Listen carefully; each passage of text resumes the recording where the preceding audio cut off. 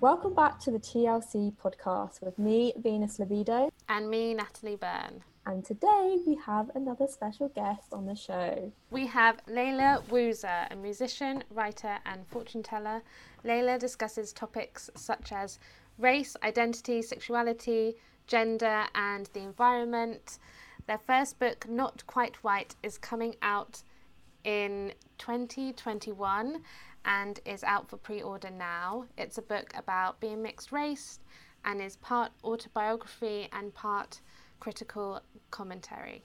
Alongside, Laila also runs Pink Moon Fortunes, where Laila does fortune telling, astrology workshops and moon ceremonies. So excited to have you here with us. How are you doing? Yeah, thank you so much for having me. I'm doing really good. I'm doing all right, actually. I mean, it's been like a weird week. I feel like there's just a lot of depressing things happening in general, but I feel like in myself, I'm like doing as good as I can be with the circumstances. Yeah. Yeah, it's been a shitty week with the news of Breonna Taylor this week. Yeah, it's fucking awful. But how are you dealing now? Kind of, well, we've kind of lockdowns come to an ease, but I feel like we're going to go back into it very soon. Like, it's very confusing time and we don't know what the hell's going on. Like, how have you been managing through the pandemic? Yeah, I feel like surely we're going to have another lockdown at some point. You know, yesterday was like the highest number of cases that we've had in this country. Really? Yeah, gosh, highest number of new cases with or without lockdown, just like the highest number. So I feel like I'm sure we'll be back in lockdown at some point. But I think I've been mostly coping all right, I think. It was quite strange at the beginning. I live alone and I work freelance. So I spend quite a lot of time by myself anyway. But I think everyone else having to be in that scenario was really weird. Yeah. I don't know, like, I think a lot of people were like, how are we supposed to like be indoors all the time? And I think for me, because I'm already indoors a lot of the time, I was like, maybe I should be like, I don't know, more concerned about this. It almost felt unreal in some ways. I don't know if you felt that. Because for me, not too much had changed. So it sort of felt like, is there really this happening outside? It's weird. Yeah, I mean, Venus always tells me off, but I've always had a problem with, like, staying inside too much. Like, I'll sometimes be like, this is the first time I'm leaving the house in a week. Yay! So going into lockdown and everyone being like, oh my God, I haven't left the house. This is awful. I'm like, oh, that's kind of been my life for like the last 2 years. Shit. Yeah. And like I'm getting anxious about like, oh well, am I not being healthy? Like, what's wrong with me? So yeah. Yeah, no, similar thing for me. And I mean, I also felt it was weird. I felt really privileged in a lot of ways. I think normally when I'm out and about, I'm so aware of like the things that I'm going to be picked apart for, or, you know, there's a possibility of like someone's going to say something rude to you or like something racial or gender attack or I don't know, something could happen. And it was like during COVID, it was like, okay, the people who are most affected, it's got nothing to do with anything like race, gender, sexuality or anything like that. So I almost felt like an easing of pressure in some way, because it was like those things aren't going to affect me too much more. I mean, obviously there has been more cases amongst people of colour, but in general, sort of like gender or sexuality doesn't seem to have, you know, that's not taken into account by the virus. So in some ways I was like, okay, yeah, you know, I'm actually doing okay in this. Like, I haven't lost anyone near to me. Like, I'm all right. I'm at home. I'm still healthy. And it was really like, wow, I'm really counting my blessings, really counting my privileges in a way that, I don't know, I guess it's not something I was doing a lot before. Yeah, so I felt like everyone was in it together, and that I've never experienced anyone like a moment like that where it was like, oh, we're all going through this together rather than you know, separate groups or going through something.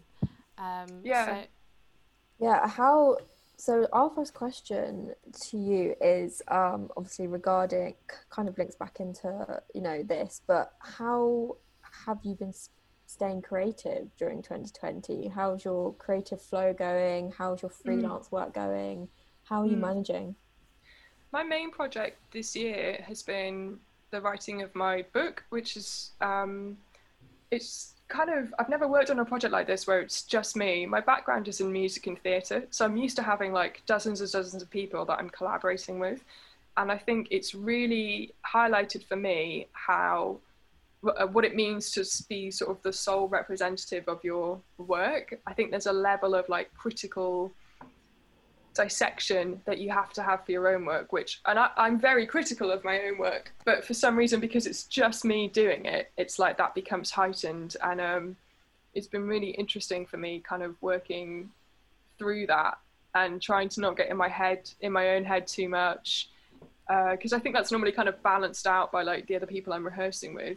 And you know, for a book there's no rehearsals, it's just me going over and over the same things by myself. So that's been my main project this year.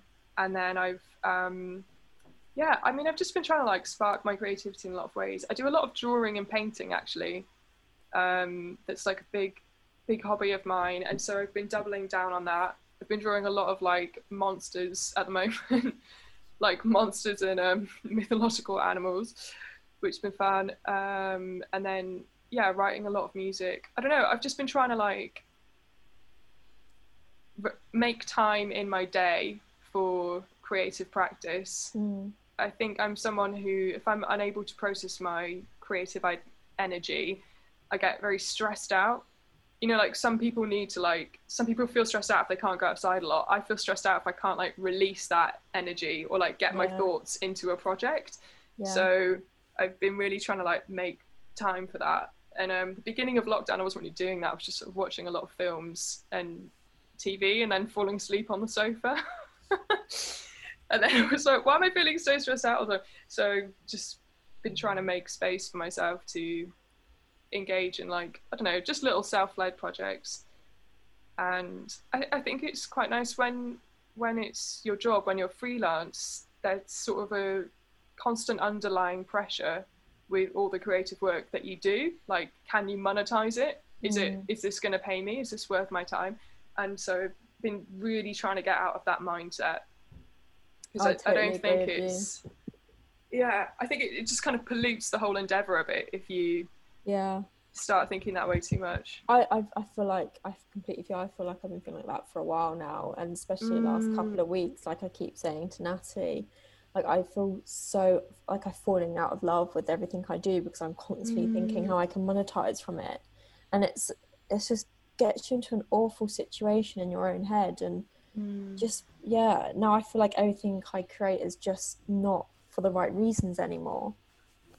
That's really tough to feel like that, because you can start to feel, especially like, you know, we're all creative people, when that's part of your identity, it makes you start feeling like at odds with yourself, and that sort of that feeling of, I don't know, being disjointed can be really difficult. I think that's really what I was feeling earlier this year. Like, this is not who I am. I don't want to be making things and then immediately thinking, how can I promote this? Like, that's not the mindset that I want to be in. And so I've really been trying to address that this year. No, I totally agree with you. And I think there is a level of, you know, not having to think like that does come from a place of privilege. And I think that's just something that I'm kind of coming to terms with, and the fact that, you know, I'm in a position where everything I am doing and creating, I do need to make money out of it, because I'm not in a place where I can just make art and not worry about when my next income is coming or whether money's coming. So it's definitely like a lot of learning around that. That's so interesting, because when I get into that kind of spiraling, I always try and look back on the things that I have done I guess earned me the most money or been the most successful, like whatever that means, have always been things where I wasn't thinking, where I wasn't like, this is gonna be amazing. It was just like I did a thing and then it caught attention. And so when I start to spiral into that, I'm like, try and just ground myself and try and like bring myself back to center and think about the things that are needed. And when it comes to grounding myself, Laila was recently part of that. I was lost it recently. Had a little mini kind of meltdown and felt really anxious, and I joined one of your workshops on Mars retrograde. Oh yes, I'm so excited to hear about this, because I was saying to Natalie, I have absolutely no idea about what on earth retrograde means, about, you know, card reading and fortune telling, and how do you say this? Is it cartomancy? Cartomancy. Yeah. So like, which is the practice of reading cards. Yeah. So I'm very like interested to talk about this. Yeah. Venus was feeling a bit off this morning and a bit like down, and I was like, oh, perfect, because Leila's going to make you feel so much better. I can diagnose. Yeah. So could you tell us a little bit about your pink moon fortunes, and maybe a little insight into why both of us could be feeling a little bit off center because of Mars retrograde? Yeah, so pink moon fortunes just came out of, I had been reading cards for quite a few years, and for like friends, people close to me, and I thought, you know what, I think I'm ready to take the next step and try reading for people I don't know. I'll just see how it goes. And so I just kind of started it about 2.5 years ago with like no pressure, just wanted to see what was out there. And because I kind of conceptualized it as being outside of my main freelance work, like it's not related to musical theatre, it actually was free from the kind of pressures we were just talking about of like monetizing. Like it didn't need to pay for itself, because it wasn't like I had to buy loads of equipment or anything like that. So I just thought I'd see what happened, and I really loved reading for other people, and it's just kind of grown from there. And that workshop that you joined me for, Natalie, that was my first time I hosted a workshop after like starting to host, just threw my phone on the floor, sorry, starting to host moon rituals this year. And I just thought, you know what, let me try a workshop and see how this goes. Really enjoyed that. So it's actually really lovely. It just feels like everything new that I bring into the pink moon fortune space is just there organically, because like I wanted to try it out, or I felt called to do it, rather than any sort of financial pressure or anything like that. So it's really, I feel really grateful for it, and I feel really called to the work actually. Like I feel really energized by being able to talk about this stuff with people. So it's really nice. So what did you do in the workshop? Like, what does your workshops consist of? So, I mean, that was the first one. So who knows if they'll stay the same, but I've got a couple more plans. And the way that one worked, I kind of just talked about what is Mars retrograde. Please explain it to me. Please explain it to me briefly. Yeah. If it's too long, I understand, but I can't get my head around what it is. Yeah, sure. So when a planet is in retrograde, it appears to us as though it's moving backwards. So it's not actually moving backwards, but it's the angle that we are to where that planet is, gives the impression that it's either stopped moving or is moving backwards. And so in astrological terms, instead of that planetary's energy being like a force that comes outwards and affects us, it's like that planet goes inwards and the energy sort of shifts internally. And the reason I wanted to do the Mars retrograde workshop is because in terms of Mars, so all planets can go retrograde. In terms of Mars, we have a Mars retrograde every sort of two-ish years, 2.5, 3 years. And because of how infrequent they are, the period in between the Mars retrogrades kind of feels like a chapter of our life. So the last one was back in 2018. So if you think of where you were in 2018 to now, that's sort of like a sort of decent chunk of life. Wow. I had my long-term breakup like just before the last Mars retrograde. That's mad. Really interesting. Yeah. So this is the sort of single chapter. Yeah. Or post-breakup chapter. And then with Mars, because Mars is so close to Earth, all signs will feel the effect of the Mars retrograde. So each astrological sign is ruled by a different planet, and sometimes you might not feel too much of a retrograde unless you're a sign that's ruled by that planet. But because of the proximity of Mars to Earth, everyone feels it, and people ruled by Mars, such as Aries, such as yourself, Natalie, even if you'll feel it more, but we'll all feel the effects of it just because Mars is so close. Right. And how long is it in retrograde for? Or is that something you don't know?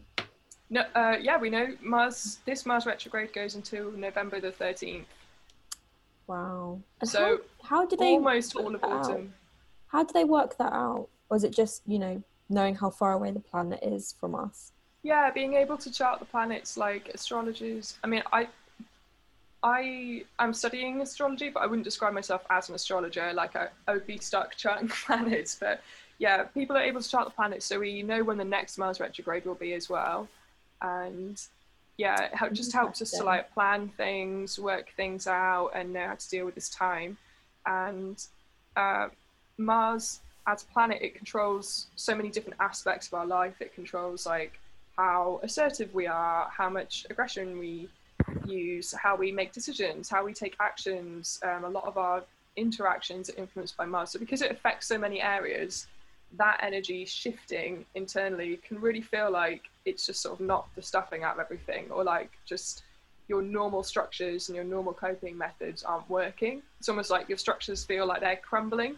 And I knew that would probably be, I'd considered, because I do these moon rituals once a month for the full moon, I'd considered talking about the Mars retrograde in the previous full moon ritual. And then I just sort of thought to myself, like, there's so much to talk about, and it's such a difficult time for so many people. Let me try a workshop for this instead, and I'll do what I do in the moon rituals, which is talk about the time, how we can use the energy. But then for the Mars retrograde one, what I did as well is I made some exercises. So we did like a visualization exercise where I was trying to talk about, and most people focus with Mars retrograde, most people focus on just sort of surviving it. But I think it can actually be a useful time if we know how to process the energy, even though it's difficult. So I was doing exercise space around that. We did a journaling exercise, we did a meditation exercise at the end.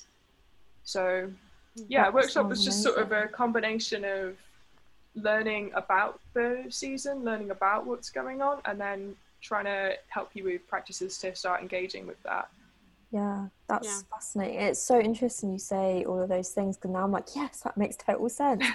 Like, I am not managing, and the way I'm interacting with other people is, I've definitely noticed a shift in my attitude, even to my partner, like the way I'm like speaking to him and the way I'm interacting with my parents, or that makes complete sense. Now I feel like I'm not going crazy, so thanks for that. Yeah, you're definitely not. And it's a time where a lot of people's stuff gets brought up, because it's kind of concluding this chapter from the last sort of 2 years. A lot of things are being brought up or coming back up in our memories, in our subconscious, that have happened over the last couple of years, especially where they're to do with like interactions we had, could be, arguments we've had, friends we've lost, decisions we took or didn't take across those 2 years. And so then you might have a lot of like seemingly random feelings or memories pop up. Some people are having really wild dreams where things seem to be like just popping up from the past, exes getting in touch. All of this kind of thing is likely to be happening through this period. Yep, I'm getting all of that. Yeah. Yeah, but the workshop was amazing, because I was getting loads of anxiety and like panic, and you described it as like heat leaving the body, and I was just so, I went into the workshop kind of not really knowing much, and it helped me so much, and I haven't stopped talking about it, and I keep being like, Layla told me not to have caffeine, so I did this funny thing the other day where I was like, my astrologist told me not to have spicy foods, so amazing, I love that. And there's a spicy foods. What's with the spicy foods? Just like nothing we've got too a lot of intense, like excess right? heat. I mean, that's also just this time in general, like autumn, or like this time period where the seasons change. It's like a 2-week transitional period between summer and autumn, and it's a time that like heat is leaving sort of the planet and also our bodies. So the idea is, there's actually a lot of cultures and religions where this is a whole like festival around this time where people sort of try and prepare the body for the autumn.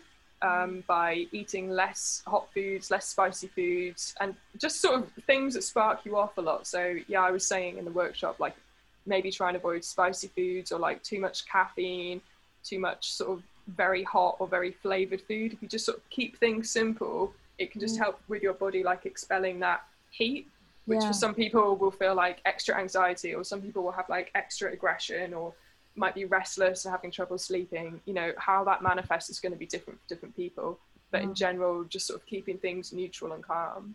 So I'm really glad that spoke to you though. I'm really glad it's been helpful, because that's what I want out of these workshops. Like, they're not supposed to be like, I don't know, some weird culty thing. It's just like, how can I try and help people, you know?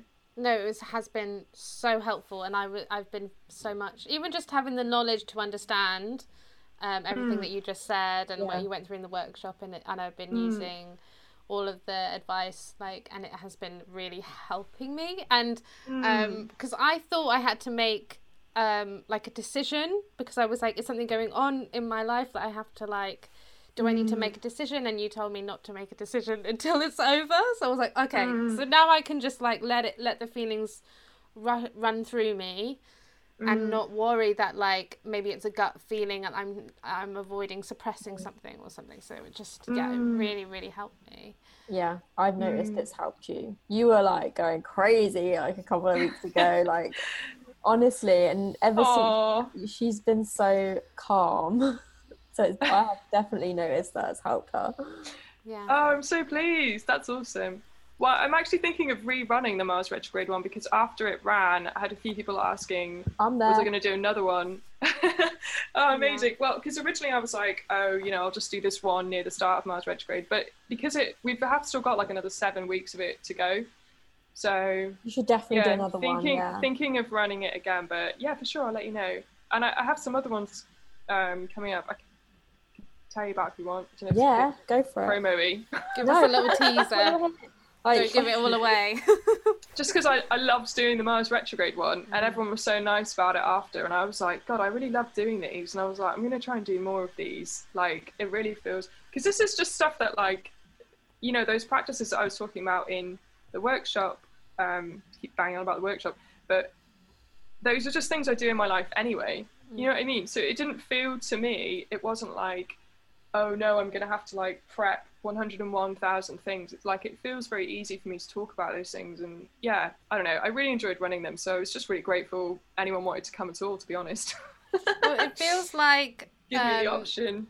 It feels like, and I'm sure you've seen more people get into kind of this kind of astrology stuff. Maybe, you know, we can go into why that is later, but it felt like as impactful then, and probably more impactful to me than like any therapy session I had, because you gave actionable tips and like you went through the journaling and you gave like exercises that I could like, and things to continue doing, not just like, do you know what I mean? Like it would continued after the session. I think that's also my personality. I think I'm a very like action-based person. So I do that in my card reads as well, actually. Like I try and give people the messages from the cards, but then I always try and finish with like just a few actionable points. And I'm, you know, always say to people like, if you want to do this, you don't have to. Because I feel like that's what I like for myself. That's what I try and take from my research, from my studies. I try and take what are the actionable points? Now that I know what's going on, what can I actually do and implicate in my life? So I think that's why it became a little bit more action-based. Also, just, I think, you know, something like Mars retrograde is all well and good, like knowing that you're going through a difficult time and understanding why. And sometimes that can be enough, but sometimes you feel like I need something to try and like guide me through that, you know, or how can I actually use the stuff that's going on, that's where the sort of journaling exercise came from. By the way, just to plug myself again, you can actually buy a PDF of the journaling questions on my website. Okay, I'm doing that right after this. But yeah, the next workshops I have coming up, so I'm going to redo the Mars retrograde, if anyone wants to come to that. And then I'm doing a Mercury retrograde workshop, which I've subtitled Avoiding Breakdown, which is what seems to happen to a lot of people during Mercury. And that's going to look at like how can we use their time productively, what's actually going on, historical forces, and that will also have like practical advice, journaling exercise, that kind of thing. Then I'm doing a Halloween Samhain workshop, which is going to look at how we sort of use these forces, how can we use our intuition, the history of the festival, historical connections, and also just like how can we connect with ourselves in like a spiritual way, people that are, you know, maybe interested in like the idea of magic or like forces or crystals but don't really know what that means. I'm sort of conceptualizing this workshop will go through a lot of things for that kind of person who's maybe new and interested but not quite sure what to do. And then I'm doing, kind of as a counterpoint to the Mars retrograde workshops, I'm doing a Mars direct workshop. So basically when Mars goes direct and we're out of retrograde, we're going to feel another big shift, but this time everything's going to feel really like new, glowing, lots of prospects for ourselves.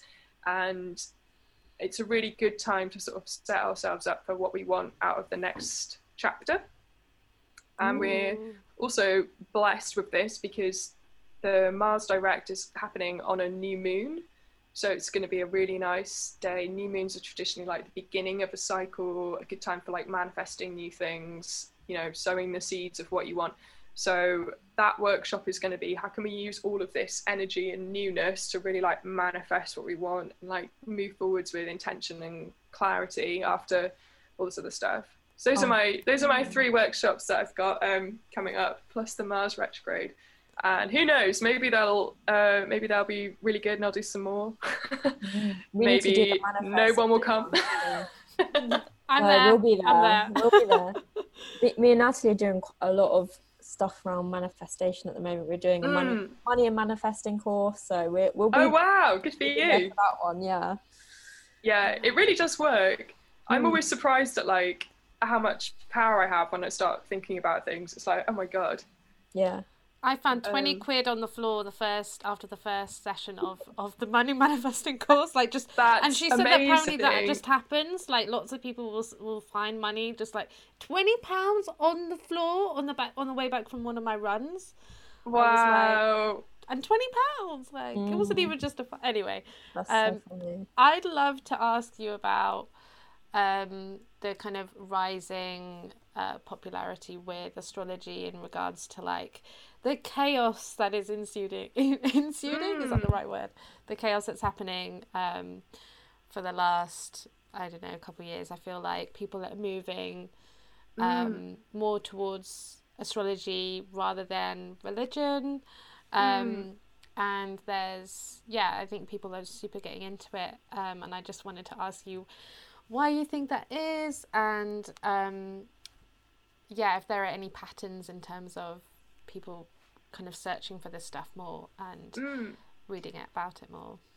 Yeah, it's really interesting. Yeah, I definitely think in the last couple of years there's been a big shift, and not even just with astrology, but like there's been a shift towards people becoming interested in stuff like crystals, crystal healing, Reiki, living more naturally, paganism. I think a lot of those themes seem to have really made a resurgence in the last couple of years, kind of everything alternative and esoteric, which is interesting. I think a lot of organized religion is often linked to sort of systems of oppression or control and can be quite patriarchal in its foundations.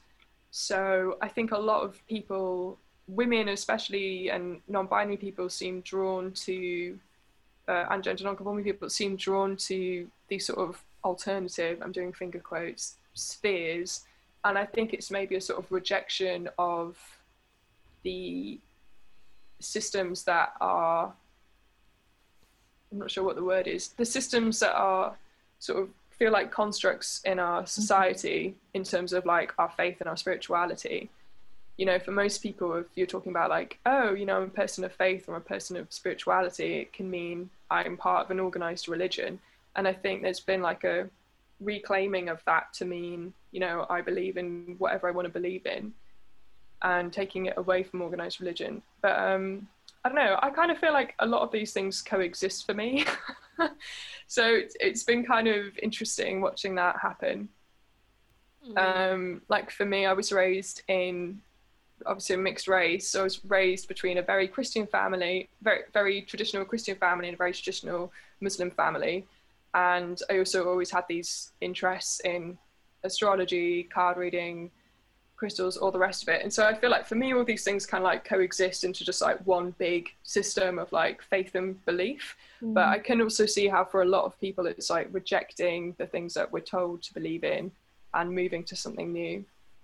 And I think also the idea of like, there's been such a shift in terms of how we interact with nature as well. You know, like things like veganism are really on the rise. People are a lot more focused on sustainability and environmental issues. Yeah. And I think moving towards ideas of like a pagan ritual or Ayurveda, things that seem to come out of nature and return us to nature and strengthen our bond with what's happening.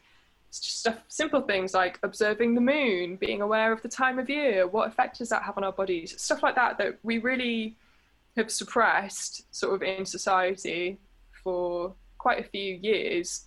Bringing that back to the forefront, I think, is also something that's encouraging people to look into these different belief systems. You know, something I was thinking about the other day is like living in London, I really feel like I make a big effort to live seasonally. Like I have all these rituals I do throughout the year when the seasons change, and what foods do I eat, what clothes am I wearing, blah, blah, blah.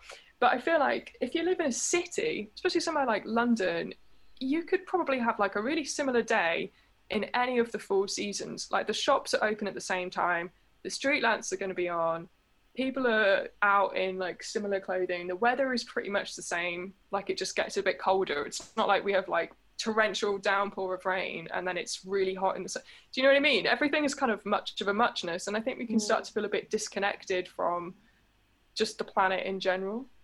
Yeah, no, I feel that. And I'm someone who comes from the countryside. So I notice, you know, changes very clearly because of, you know, I'm surrounded by trees and the wildlife, and behind me is a forest and a massive place where people are growing vegetables. So I'm very switched on to when things are changing and the seasons are changing, and I noticed that. But when I lived in London, I felt very disconnected, and I noticed that my entire mood and my way of like acting and being was just a massive shift, and I was so unhappy because, like you said, every day kind of feels the same when it comes to how everything looks, how people act, and there's no like obvious shift. So yeah, I think about that quite a lot actually myself. Yeah, that's so interesting as well, because when you were talking about looking at the moon and seasons, these are things that are quite, I guess, simple to look at, you know, to look at the moon and notice the moon, rather than, you know, I was raised in the church, and so it was like all these rules and like all these things to, you know, things you had to go to church dressing a certain way, acting a certain way, and the pressures and like these lists of all these things in the Bible, and the idea, I think, of that you mentioned about like just observing the moon is, I guess, simple. And I feel like definitely in lockdown there was a definite retreat back to simplicity with people like growing vegetables and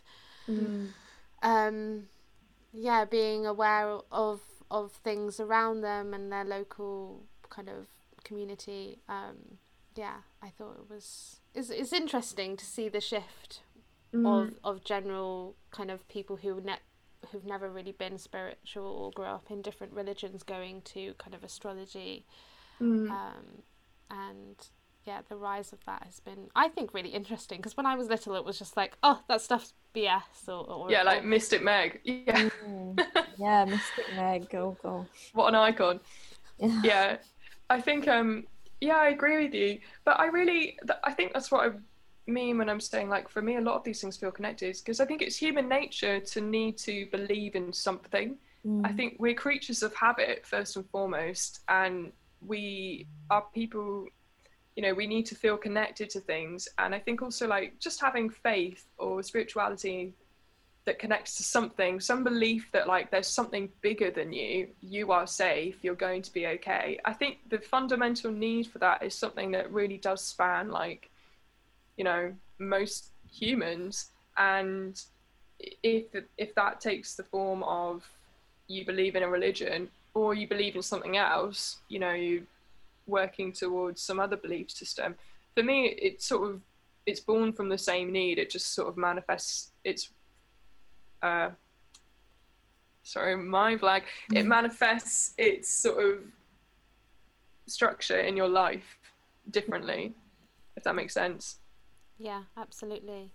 Um, yeah, I think I completely agree. And I growing up in the church, there was a lot of positive things like the community and the sense of taking care of each other, and like we would do these kind of buffets once a month at the end of the church where everyone kind of brings. That was my favorite bit because I love food. Everyone Yeah, brings and in a like it's a dish, support and system, right? Like the yeah, church, for me, that's how like both church and mosque was. Like the religion was, I mean, as a kid, it was just sort of like the religion was like a thing going on there, but it was also like support, community, Yeah. people to advise you, people to make friends with. I don't know. It sort of connected into my life in a different way. But yeah, I think also like as you say, like a lot of religion, organized religion, there's so many like rules and it can feel really inaccessible. Whereas being told like, hey, you can look at the moon, or like it's the first day of autumn, if you want to take part, you might want to wear something red or orange. Like that, it's so simple and it's so much more about like what's your intention and what do you want out of this. I think that's appealing for people as well. It's not like you have to do X, Y, and Z, otherwise you're not fit to join us in our thing. Mm. Yeah, because you're choosing not just like what you're believing in, but also how you believe in it. And I think Yeah. that's a really big thing. You're not being told how to worship something. Yeah. And I think we definitely are a generation of we don't like being told how and what to do, which is I think Mm, another reason why a lot of people are turning to, this kind of thing instead of like organized religion, because mm, we have a better understanding of it, mm, and we have a better understanding of how we decide to live our lives. And mm. there's a uh, freedom to it, isn't there? Like we, the we we have more freedom. Yeah. Yeah.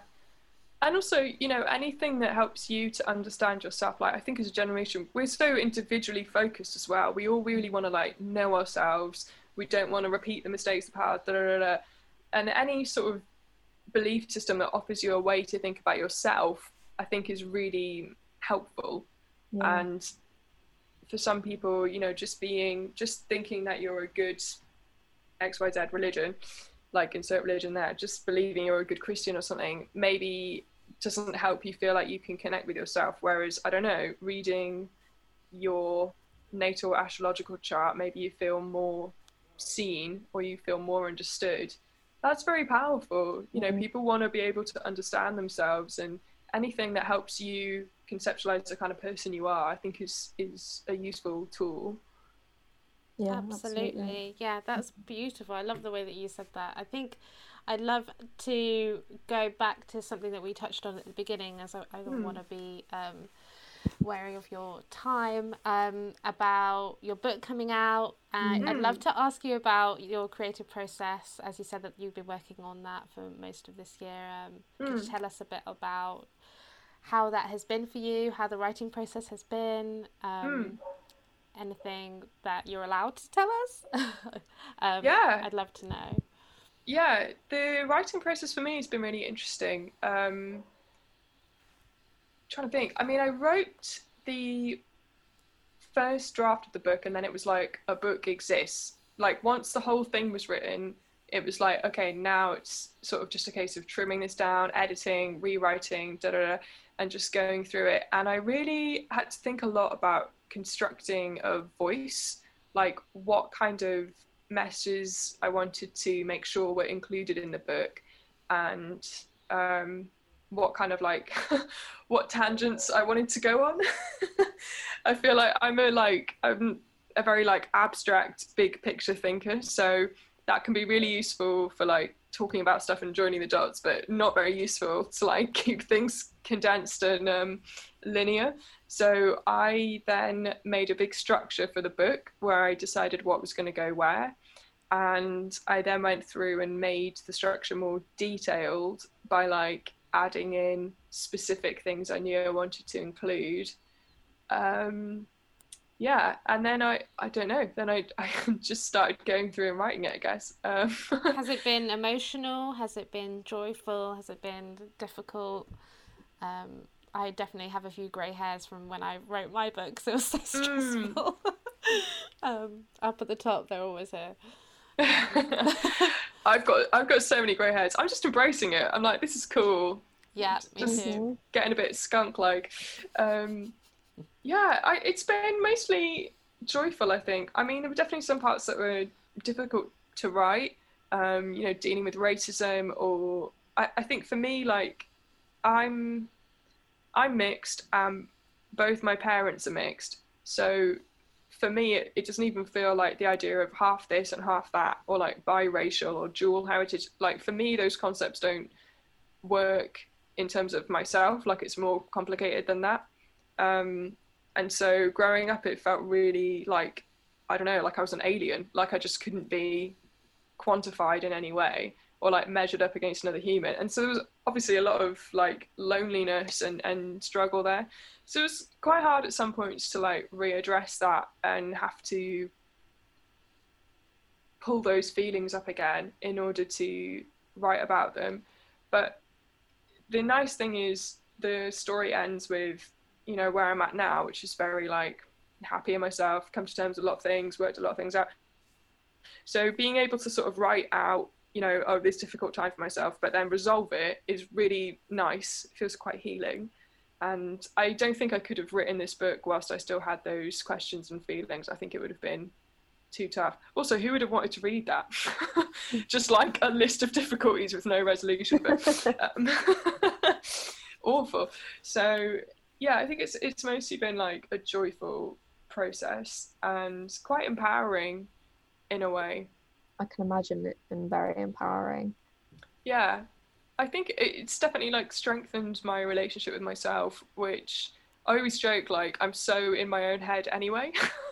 Yeah. Like I'm an only child, I live by myself, I really feel connected to myself, but it's like this has just made me feel even more connected to myself, which is interesting. But I think that's probably also due to the subject matter. Like I'm just sort of really analysing every step I've taken in my I'm so life. excited to read it. Yeah, I was going to say the same. I can't wait to read it. You discussed. Thank you. I remember I did like some notes from one of your stories where you described. Oh my god. Like I think I sent you a photo of it, of like the rainbow. You did, yeah, I remember. And that has always been stuck in my mind, and I'd love for you to talk about it. I mean, I'm just going to give it away to you, but yeah, no, that's actually, I can't check now, but that's actually still on my Instagram if anyone wants to watch it in my archives. Yeah, what I was talking about the language that we use around race. I mean, that's one thing in this book. I've done so much research, like of the sort of construction of race, but also child development, how do we pass on culture, blah, blah, blah, all of these things that like pertain in. I feel like I've just read so widely around everything that like there's all these side topics that don't fit in the book. So I was just sort of getting them out in Laila lectures. But yeah, that one was about like how we talk about race. And I was saying terms such as like white, black, brown, they only really exist like in English. They're meaningless. They don't have applications. Like if you think of an apple, if you pick up and say this is an apple, somebody else could say like, oh no, I don't call it an apple, like that's palm or whatever. That's a different thing. But if you're talking about like we are white people, that doesn't always translate because it's not a physical thing or like a set thing that everyone's going to have a name for.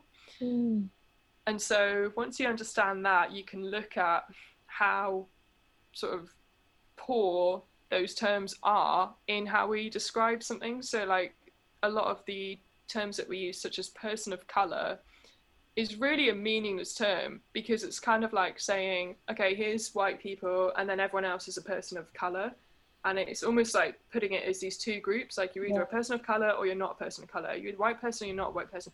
And it's so unhelpful, because it means the focus is on white people, because that becomes the default, because everything else is just like merged together. And so the analogy I used, which Natalie beautifully illustrated in your note that you sent to me, was like in a rainbow. It's like as if you were to say like a rainbow is made up of 7 colors, and it's like red and then non-red. So either like you're a red color or you're some other thing, and you could be any of these other things, but we don't care. It's just one thing. Like you could be anything. So if you're somebody that's like, you're a blue person, you could be like, okay, well, I'm not a red person because I'm not, I can see that blue is not red. I can see this is different.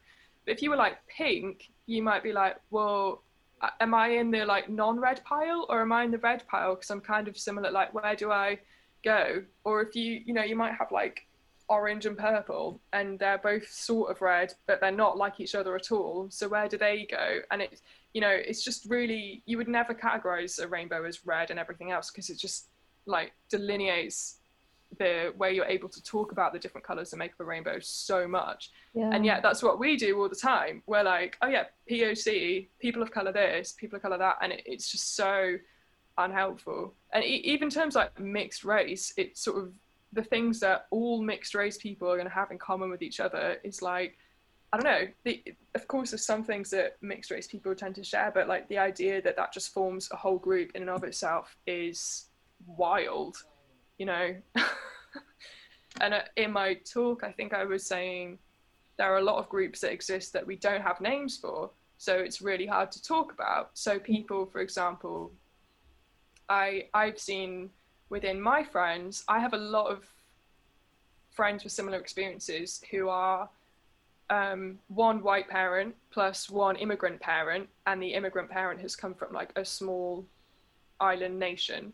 So I have about 4 or 5 friends who are that family makeup, that family demographic as I am. And we seem to have so many similarities in our upbringing, in how our parents interacted and our backgrounds and our family and blah, blah, but there's no name for us. So it's like, it's really hard to like seek each other out and like find that, because on paper we might be completely different. Like one of my best friends, so I'm like British, American, Indian, Mauritian. One of my best friends is Kiwi, Filipino. Like on paper, we have nothing in common, but actually the family demographic, we have so much in common. It's like talking to myself, but there's no name for that. So it's like, it makes it really hard for people of color using that term, because there isn't another term.